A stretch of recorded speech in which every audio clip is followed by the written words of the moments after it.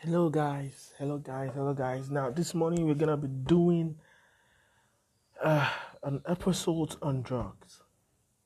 Now in the US currently drugs has claimed a lot of lives and it's becoming something unbearable. If you've ever lost someone to drugs, you ever know how it hurts. Narcotics, cocaine, codeine, but now we're going to the list of drugs. The least among all the drugs. This are the ones we can get from the pharmacy, the one we can get from a drug shop, the one we can hit up in malls, the one we can hit up in grocery store. We can just get it off the street.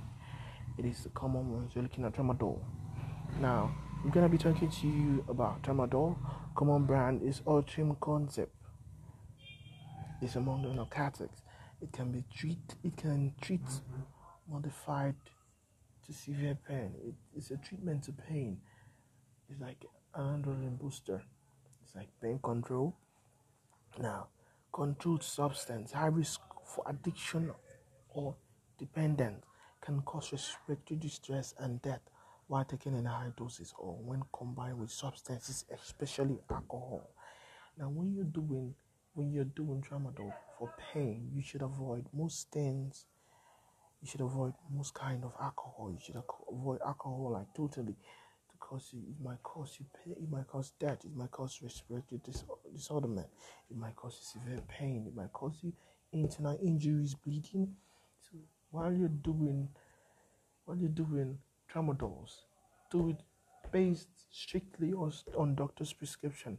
Go to your doctor, go to the hospital, go to your pharmacy, tell them to prescribe, tell them the cause of your pain, let them prescribe a drug for you. If it's gonna be tramadol, if it's gonna be any other kind of adrenaline, let them prescribe a drug for you. You don't just have to take it out of stress. When you're going through stress, yeah, there are things you can work on to do that. Basically, on tramadol, they do basically medically on prescriptions from your doctor. That's really nice.